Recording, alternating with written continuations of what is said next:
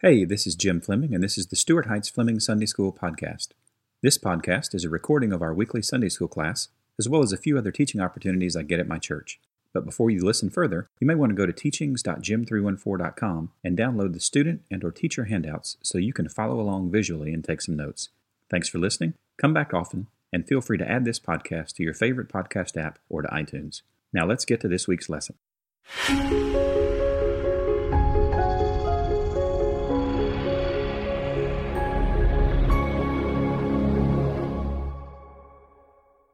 Good morning, everybody.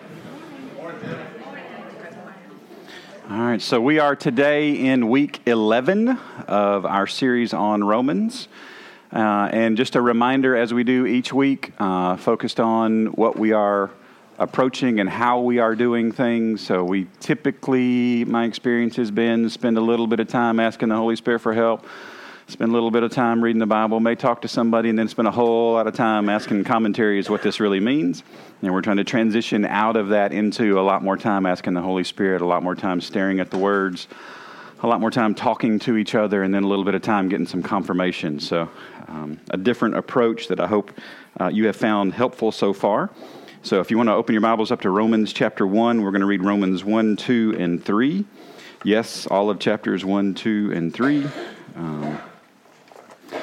I found a book last week about the public reading of Scripture. Somebody has written an entire book on how to do this well. So I am excited to read that and to get better in this space myself, as well as the fact that this is literally applying Scripture. We are told in Scripture to apply ourselves to the public reading of Scripture. So this is a good thing.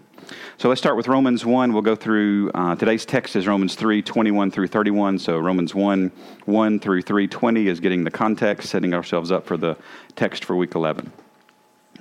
Romans 1. Paul, a servant of Christ Jesus, called to be an apostle, set apart for the gospel of God, which he promised beforehand through his prophets in the Holy Scriptures, concerning his Son, who was descended from David according to the flesh, and was declared to be the Son of God in power according to the Spirit of holiness by his resurrection from the dead, Jesus Christ our Lord, through whom we have received grace and apostleship to bring about the obedience of faith for the sake of his name among all the nations, including you who are called to belong to Jesus Christ. To all those in Rome who are loved by God and called to be saints, grace to you and peace from God our Father and the Lord Jesus Christ. First, I thank my God through Jesus Christ for all of you, because your faith is proclaimed in all the world.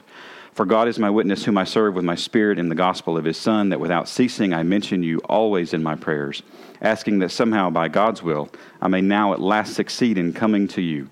For I long to see you, that I may impart to you some spiritual gift to strengthen you. That is, that we may be mutually encouraged by each other's faith, both yours and mine.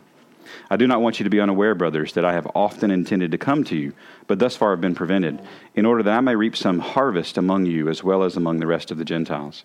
I am under obligation both to Greeks and to barbarians, both to the wise and to the foolish, so I am eager to preach the gospel to you also who are in Rome. For I am not ashamed of the gospel, for it is the power of God for salvation to everyone who believes, to the Jew first and also to the Greek. For in it the righteousness of God is revealed from faith for faith, as it is written, the righteous shall live by faith. For the wrath of God is revealed from heaven against all ungodliness and unrighteousness of men, who by their unrighteousness suppress the truth. For what can be known about God is plain to them, because God has shown it to them. For his invisible attributes, namely his eternal power and divine nature, have been clearly perceived ever since the creation of the world, in the things that have been made, so they are without excuse. For although they knew God, they did not honor him as God or give thanks to him, but they became futile in their thinking, and their foolish hearts were darkened. Claiming to be wise, they became fools, and exchanged the glory of the immortal God for images resembling mortal man, and birds, and animals, and creeping things. Therefore God gave them up in the lusts of their hearts to impurity, to the dishonoring of their bodies among themselves, because they exchanged the truth about God for a lie, and worshipped and served the creature rather than the Creator, who is blessed forever. Amen. For this reason, God gave them up to dishonorable passions. For their women exchanged natural relations for those that are contrary to nature. And the men likewise gave up natural relations with women who were consumed with passion for one another. men committing shameless acts with men and receiving in themselves the due penalty for their error. And since they did not see fit to acknowledge God, God gave them up to a debased mind to do what ought not to be done. They were filled with all manner of unrighteousness, evil, covetousness, malice. They are full of envy, murder, strife, deceit, maliciousness. They are gossips, slanderers, haters of God, insolent, haughty, boastful, inventors of evil, disobedient to parents, foolish, faithless, heartless, ruthless. Though they know God's righteous decree that those who practice such things deserve to die, they not only do them, but give approval to those who practice them. Therefore you have no excuse, O man, every one of you who judges. For in passing judgment on another you condemn yourself, because you, the judge, practice the very same things. We know that the judgment of God rightly falls on those who practice such things. Do you suppose, O man, you who judge those who practice such things and yet do them yourself, that you will escape the judgment of God? Or do you presume on the riches of his kindness and forbearance and patience, not knowing that God's kindness is meant to lead you to repentance? But because of your hard and impenitent heart, you are storing up wrath for yourself on the day of wrath, when God's righteous judgment will be revealed. He will render to each one according to his works. Those who by patience in well-doing seek for glory and honor and immortality, he will give eternal life. But for those who are self-seeking and do not obey the truth, but obey unrighteousness, there will be wrath and fury. There will be tribulation and distress for every human being who does evil, the Jew first and also the Greek. But glory and honor and peace for everyone who does good, the Jew first and also the Greek. For God shows no partiality. For all who have sinned without the law will also perish without the law, and all who have sinned under the law will be judged by the law. For it is not the hearers of the law who are righteous before God, but the doers of the law who will be justified. For when Gentiles, who do not have the law, by nature do what the law requires, they are a law to themselves, even though they do not have the law. They show that the work of the law is written on their hearts, while their conscience also bears witness, and their conflicting thoughts accuse or even excuse them on that day when, according to my gospel, God judges the secrets of men by Christ Jesus. But if you call yourself a Jew and rely on the law and boast in God and know his will and approve what is excellent because you're instructed from the law, and if you are sure that you yourself are a guide to the blind, a light to those who are in darkness, an instructor of the foolish, a teacher of children, having in the law the embodiment of knowledge and truth, you then who teach others, do you not teach yourself?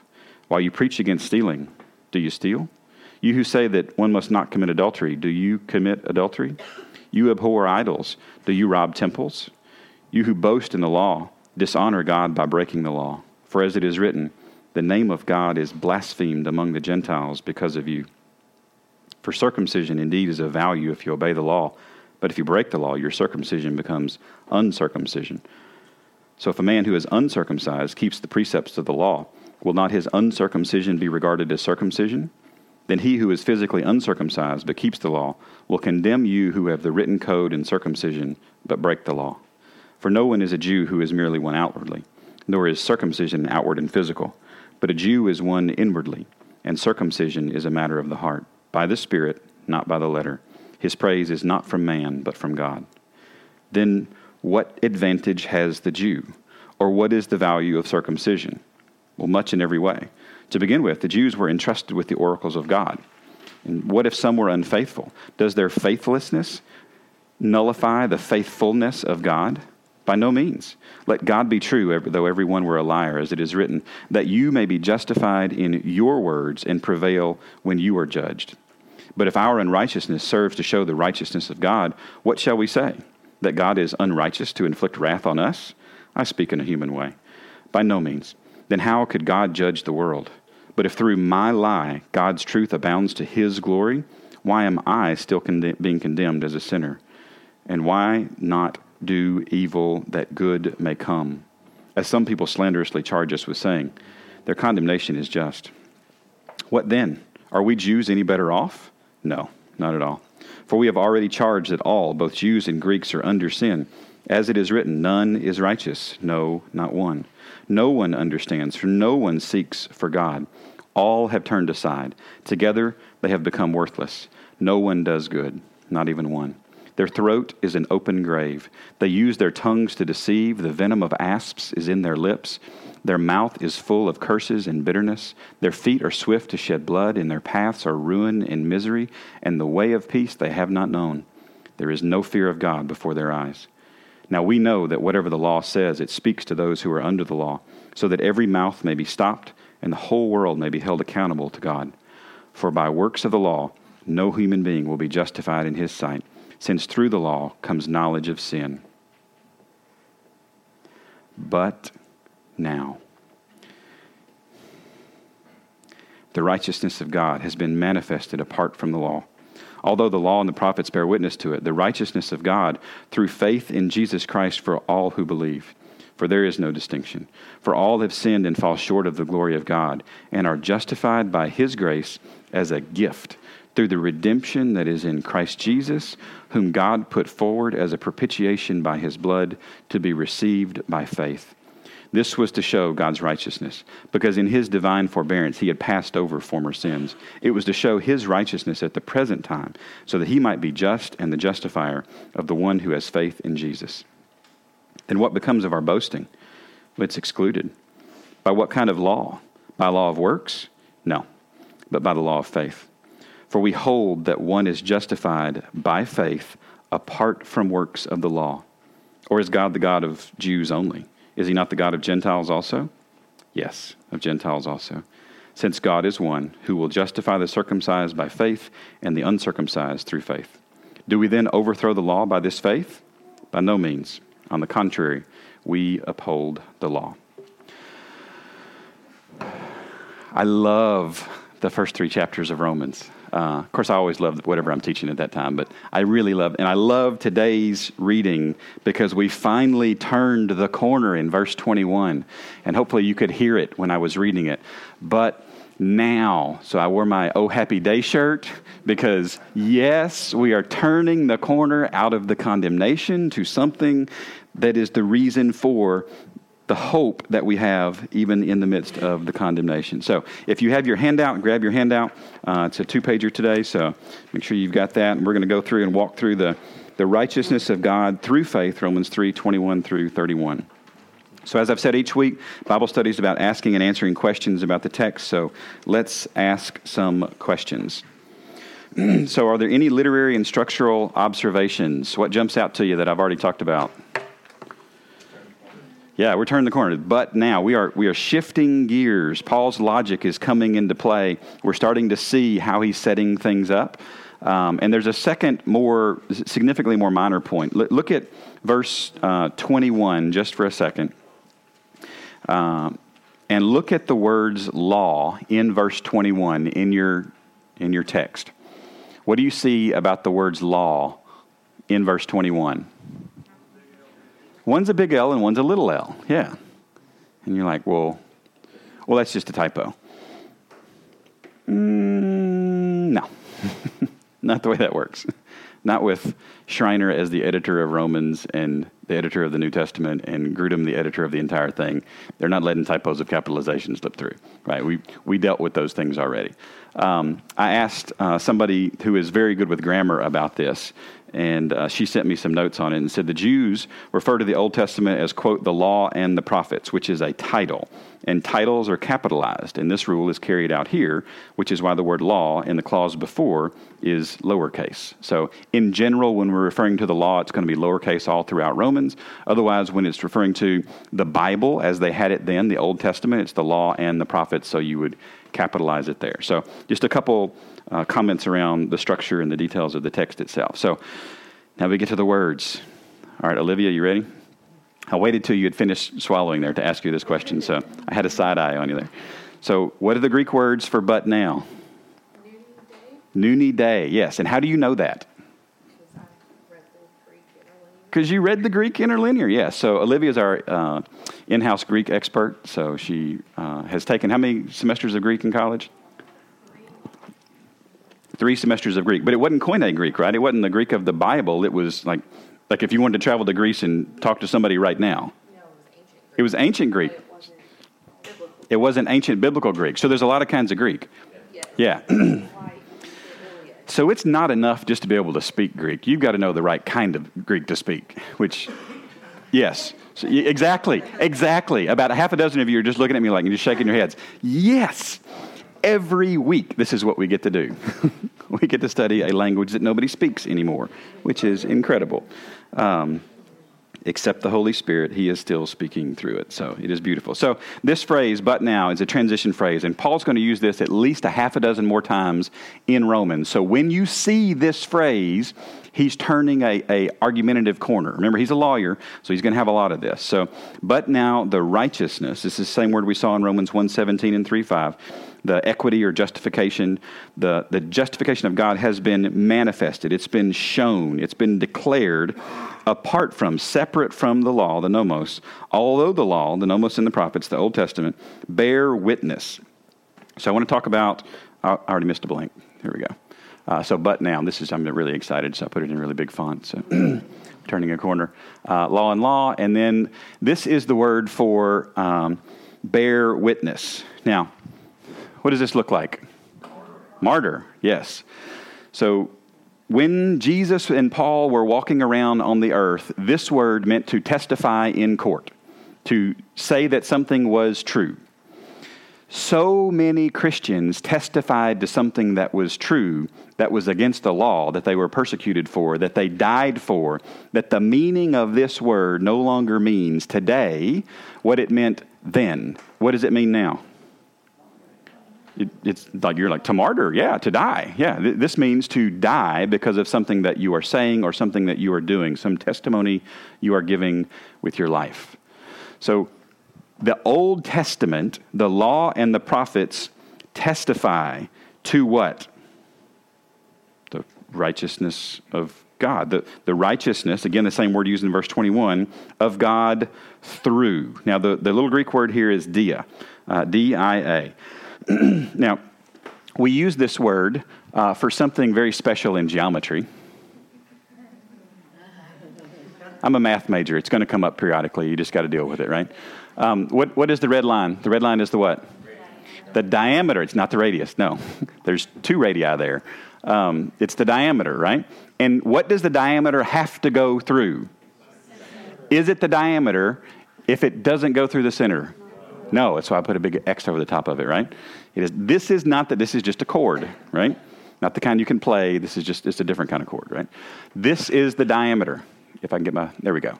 It's got to go through the center. So what does this go through? It goes through the middle. There's your blank. Through the middle. The righteousness of God goes through what? What's the next word? Faith. Yes. It goes through faith. If we want this is what it has to go through. The righteousness of God goes through faith. In what? Just faith in faith, right? Yeah, it better be Jesus. If it's anything else, it's not the middle. It's something else. It's extraordinarily exclusive. You say, well, Christianity is narrow. Yes, it's the narrowest thing imaginable. It's either Jesus or nothing. Very simply, it's either Jesus or nothing. You either go through the middle of all things. We'll talk about how even more significant this is in a minute. For there, present middle indicative, right now, there is no distinction. This word is used in 1 Corinthians 14:7 of the sound that different musical instruments make. Both my kids play instruments, and we listen to music sometimes, and I will say, "Oh, that's a really neat instrument. What is that?" And they can, like, we're not watching somebody play; they're listening to something being played, and a group of instruments being played, and I can say, "What is that?" And they'll instantly tell me what instrument it is, and I go, "How do you do that?" You know, that's just shocking to me that you can hear the distinction between who can do this in this room? I know there's some of you that can do this, yes. That's amazing to me. But y'all didn't know this was the diameter, though, did you? That's right. Come on. Hashtag geometry. There we go. All right. Come on. Everybody has their skills, okay? Everybody has their skills. Sorry. It's just I get excited when I do talk about math, too. But this distinction, there is no distinction. There is no sound that is different between what? Sinners. For the Jew sins or Gentile sins, there's no distinction in sound. For what? For all have... Well, I've done pretty good, though. Like, I teach Sunday school. That's pretty good. I was at church last week. Boom. 2 points. And the week before, 2 more. 2 in a row, even. That's like extra points. The only problem with that is all have sinned. Remember we talked last week about this is missing the mark and not sharing in the prize. So not only did you miss the target, you didn't get a present. And then, just to make sure that you really understood the significance here, and you fall short. It literally means to be later. So if you're in a race and you fall short, you weren't first. You came across the line later. Right? So let's read again. So you sinned, all have sinned. You missed the mark, you didn't get the prize, and you came in late. There's a reason we teach this verse to our kids. Right? We need to know our position in the universe. This is important. For all have sinned and fall short. It's present tense too. So it's cranking right along. We fall short of the glory of God, of the glory or the dignity or the honor, the praise of the worship. And then verse 24. And are justified by his grace. If you want to get all of the major words in Romans in one text of Scripture, Romans 3:21 through 31 pretty much does it. You've got faith, you've got grace, you've got justification, you've got righteousness, you've got redemption, you've got propitiation. They're pretty much all there. If you want a primer in the Greek language for words, this is the text for you. And they are justified. This is the gavel has fallen from the judge, and the judge declares what? That's right. They are justified by his grace. This is the benefit. This is the favor. As a gift. So what do gifts cost? Gift costs a lot, right? Who's had a birthday recently? Somebody's had a birthday recently. Matt Ayers had a birthday. Matt, did you get any gifts on your birthday? Did you have to pay for any of them? Has anybody ever had to pay for a gift on their birthday?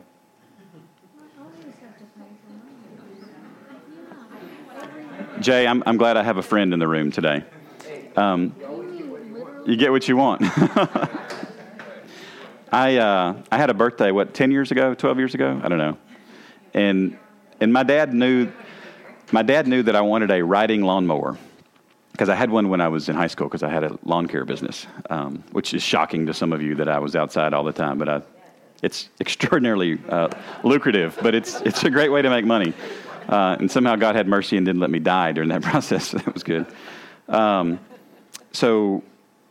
don't remember all the details, but I do remember that I had to give him money for it on my birthday because the birthday present was him giving me a discount on it.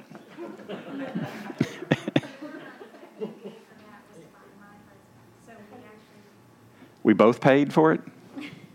Yeah. Yeah, it was really weird.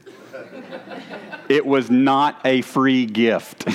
This is what I distinctly I remember thinking, I need somebody who's good at accounting because I think I got lost in what the transaction happened here because I don't think we came out on the plus end of this thing.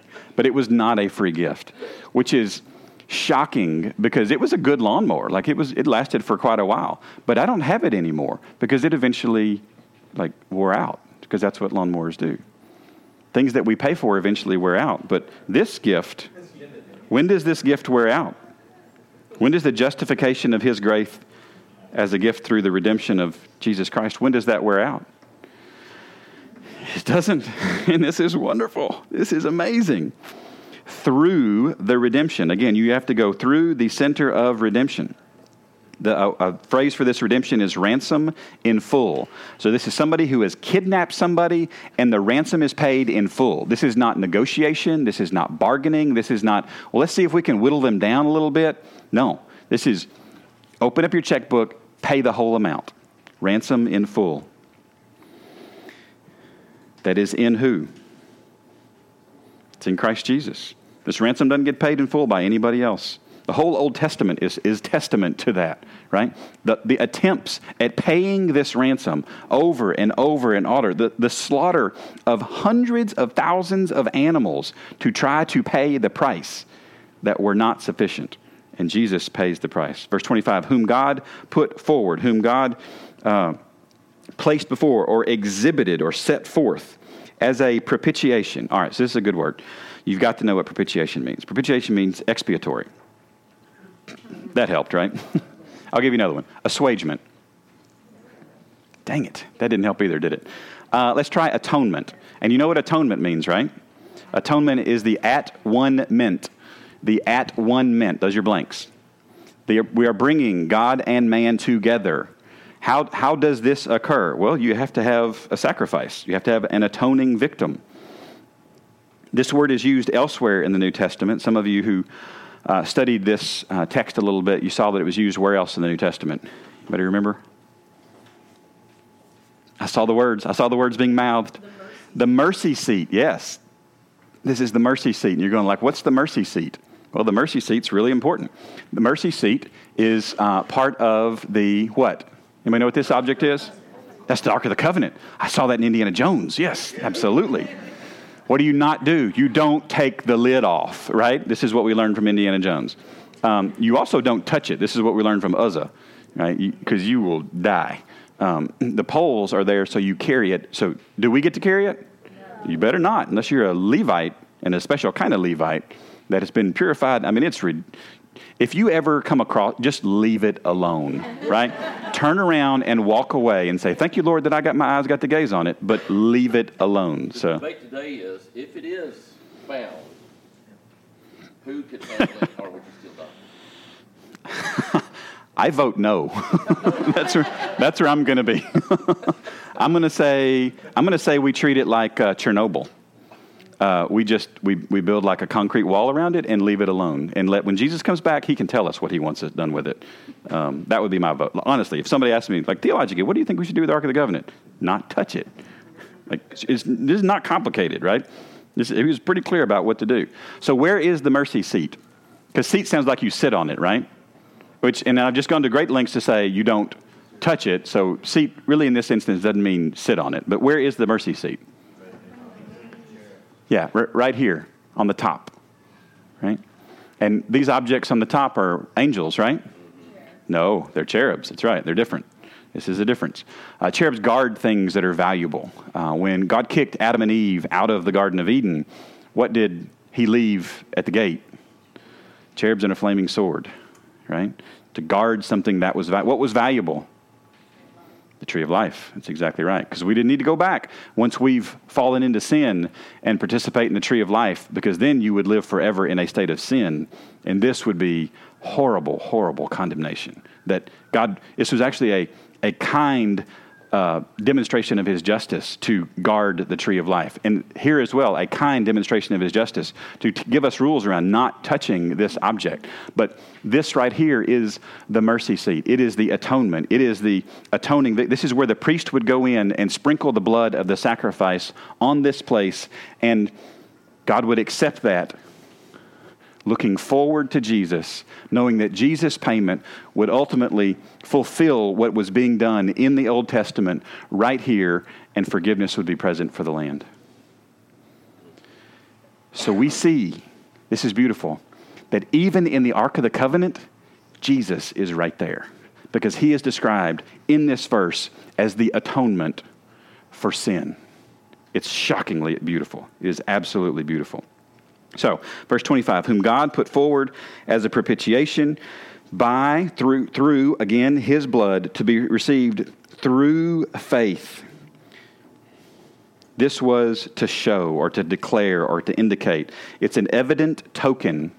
An evident token. When we talk about tokens, the easiest token to think about are wedding rings, right? If I have this little piece of gold on my finger, it means what? I'm either confused or married. Yes, right? So it's evident token. This was to show, this was to be the evident token of God's righteousness, because in his divine or godly forbearance or tolerance, he had passed over former sins, all the stuff that had happened in the past. It was to show the evident token, his righteousness at the present time, right now, so that he might be just and the justifier of the one who has faith in faith. Right? Faith in Jesus. It's a big difference. When you hear the song, you just got to have faith. That is not right. You better have an object. Gary is spot on, theologically flawless right here. Faith must have an object, and the only object of faith that matters is Jesus. Verse 27, then what becomes of our boasting? Where can we glory? Is it excluded? It is excluded. It's shut out.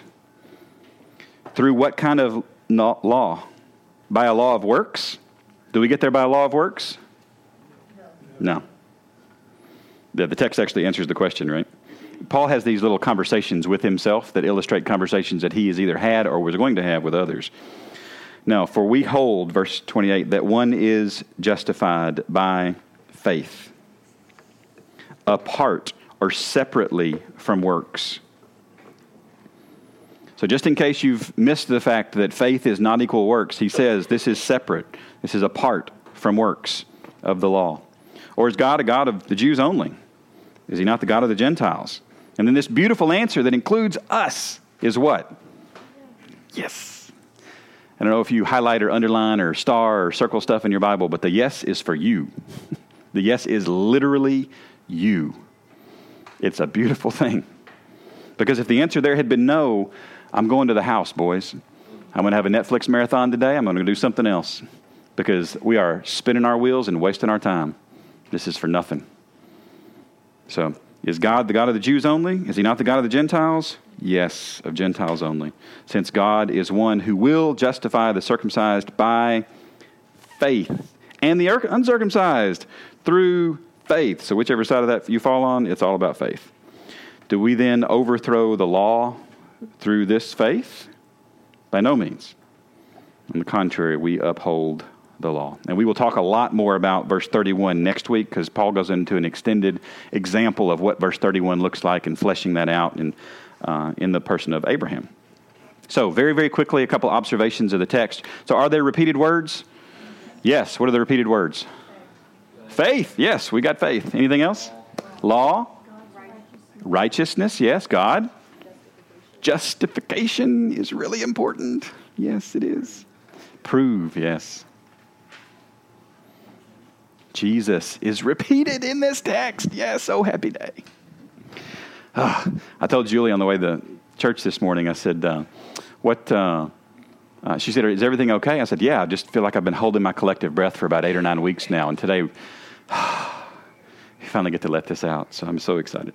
All right, so a couple observations of the text. Verse 21 there. If the law and the prophets have witnessed it, it's not new. Paul is just bringing this to light. And we're going to see that in the example of Abraham in chapter 4. And you can go to Hebrews chapter 11, the faith chapter, and the author of Hebrews goes to great lengths to explain it is not about works. It's about faith. And this faith was not solely exclusive to the New Testament. It is all throughout the Old Testament as well. Verse 25, whom God put forward as a propitiation by his blood. Paul said that the Ark of the Covenant is a shadow of something to come. Now, does anybody know what happens? I kind of told you just a minute ago, but what happened to our friend Uzzah when he touched the Ark of the Covenant? Yes. I'm going to do something loud here just to give you an idea. You ready? He died. The smiting hand of God came down. I gave you a heads up, right? The smiting hand of God. Oh, the baby's in here. I'm sorry. Is that? He just jumped like 3 feet. Okay. Oh, then he's in great shape. Excellent. Good. Because this would, you could kill Uzzah with this, right? If you cracked him in the right spot, but this is probably better. So the propitiation, remember we talked about all that wrath, all that anger, all that condemnation that had to go somewhere, right? And when Jesus is on the cross, the wrath and condemnation and fury of God at the sinner and at the sin comes crashing down on my Savior.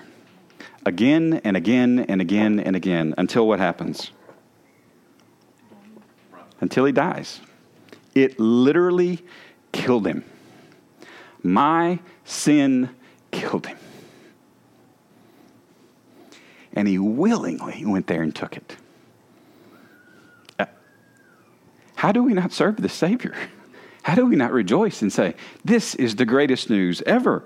Because I no longer have to sit at the mercy seat and take the punishment and anger and wrath and fury of God because my Jesus took this for me. This is propitiation. Propitiation is not nice and clean and neat with a little bow on top, and all the edges of the wrapping paper on the present are nice and perfect, and wasn't that wrapped nice? Propitiation is messy. Propitiation is blood streaming off of the mercy seat. Propitiation is blood streaming through the face of my Savior to save me. It is beautiful, but it is messy. So when we go through this life and we see the messiness and we see the ugliness of life, just remember, it's not supposed to be pretty and neat and clean. We screwed it up. Jesus fixed it. It's a beautiful, beautiful story. But this is just a shadow of something to come that Jesus would flesh out later. All right, one more comment about verse 25. We'll get to application. The cross is the evident token of God's righteousness. It demonstrates his perfect judging and righteousness. You say, what does that mean? Well, it means a lot of different things. But when you look at the cross, it's not just an application of judgment. It's not just an application of punishment of sin. It's an application of God's righteousness. Because if God didn't deal with the sin of the believer, he would not be a just God. Right? The fact that we get to be believers means that our sin had to be dealt with. Our sin had to be atoned. Our sin had to be propitiated on the atonement on Jesus Christ. That's how we get to be believers. It's not, I asked Jesus into my heart and there was nothing messy about it. No. It's the repentance and faith are incredibly messy on the backside. So what's the point? All right, number one, salvation by faith is not just a New Testament thing. God didn't switch when Jesus showed up. This was the plan all along, repentance and faith. So what do we do with that? Number one, correctly understand the Old Testament. Look for faith. It's there, I promise you. Hebrews 11 helps us out, but it's there all throughout the place. Number two, God's plan for the redemption of the universe goes through who? Jesus. It goes through Jesus. He is the center of the universe's redemption. So please do not miss Jesus. That would be horrible. And the cross shows God's righteousness, so praise him for his righteous judgments. All right, a couple heads up real quick. So there's a quotes and observations section in my teaching handouts each week online. There's a link at the bottom of your handout to the Sunday School website. This week it's about 6 or 7 pages long. I will ask you to call special attention to Schreiner, MacArthur, and McLaren. They are especially good this week. Gobs and gobs and gobs of good stuff in there. Next week, Paul goes into an extended example of Romans 3:31, talking about Abraham. So we're going to look at the first 12 verses of chapter 4. The following week, we will finish up chapter 4, and then we hit Easter. So we're excited about Easter. It'll be a break from Paul for just a couple of days there, and then we'll jump right back in. So 2 announcements real quick. One, you've got your weekly update on the table there in front of you. So please make sure your name is at the bottom of that sheet so that we can get attendance right. Share any prayer requests that you have and pray over those. And then 2, next week is our egg stuffing party here at the Hickson campus. And Miss Amy Vlosen, wave, Miss Amy. She's going to be coming around and asking for some help to set up tables and chairs and casseroles and all sorts of good Baptist things. So when she asks you to help, the answer to that is yes. The answer to that is yes, so thank you for that. So lean in, engage, pray as a group, and when you are finished, you are dismissed. Thank you for coming to Sunday school today, guys.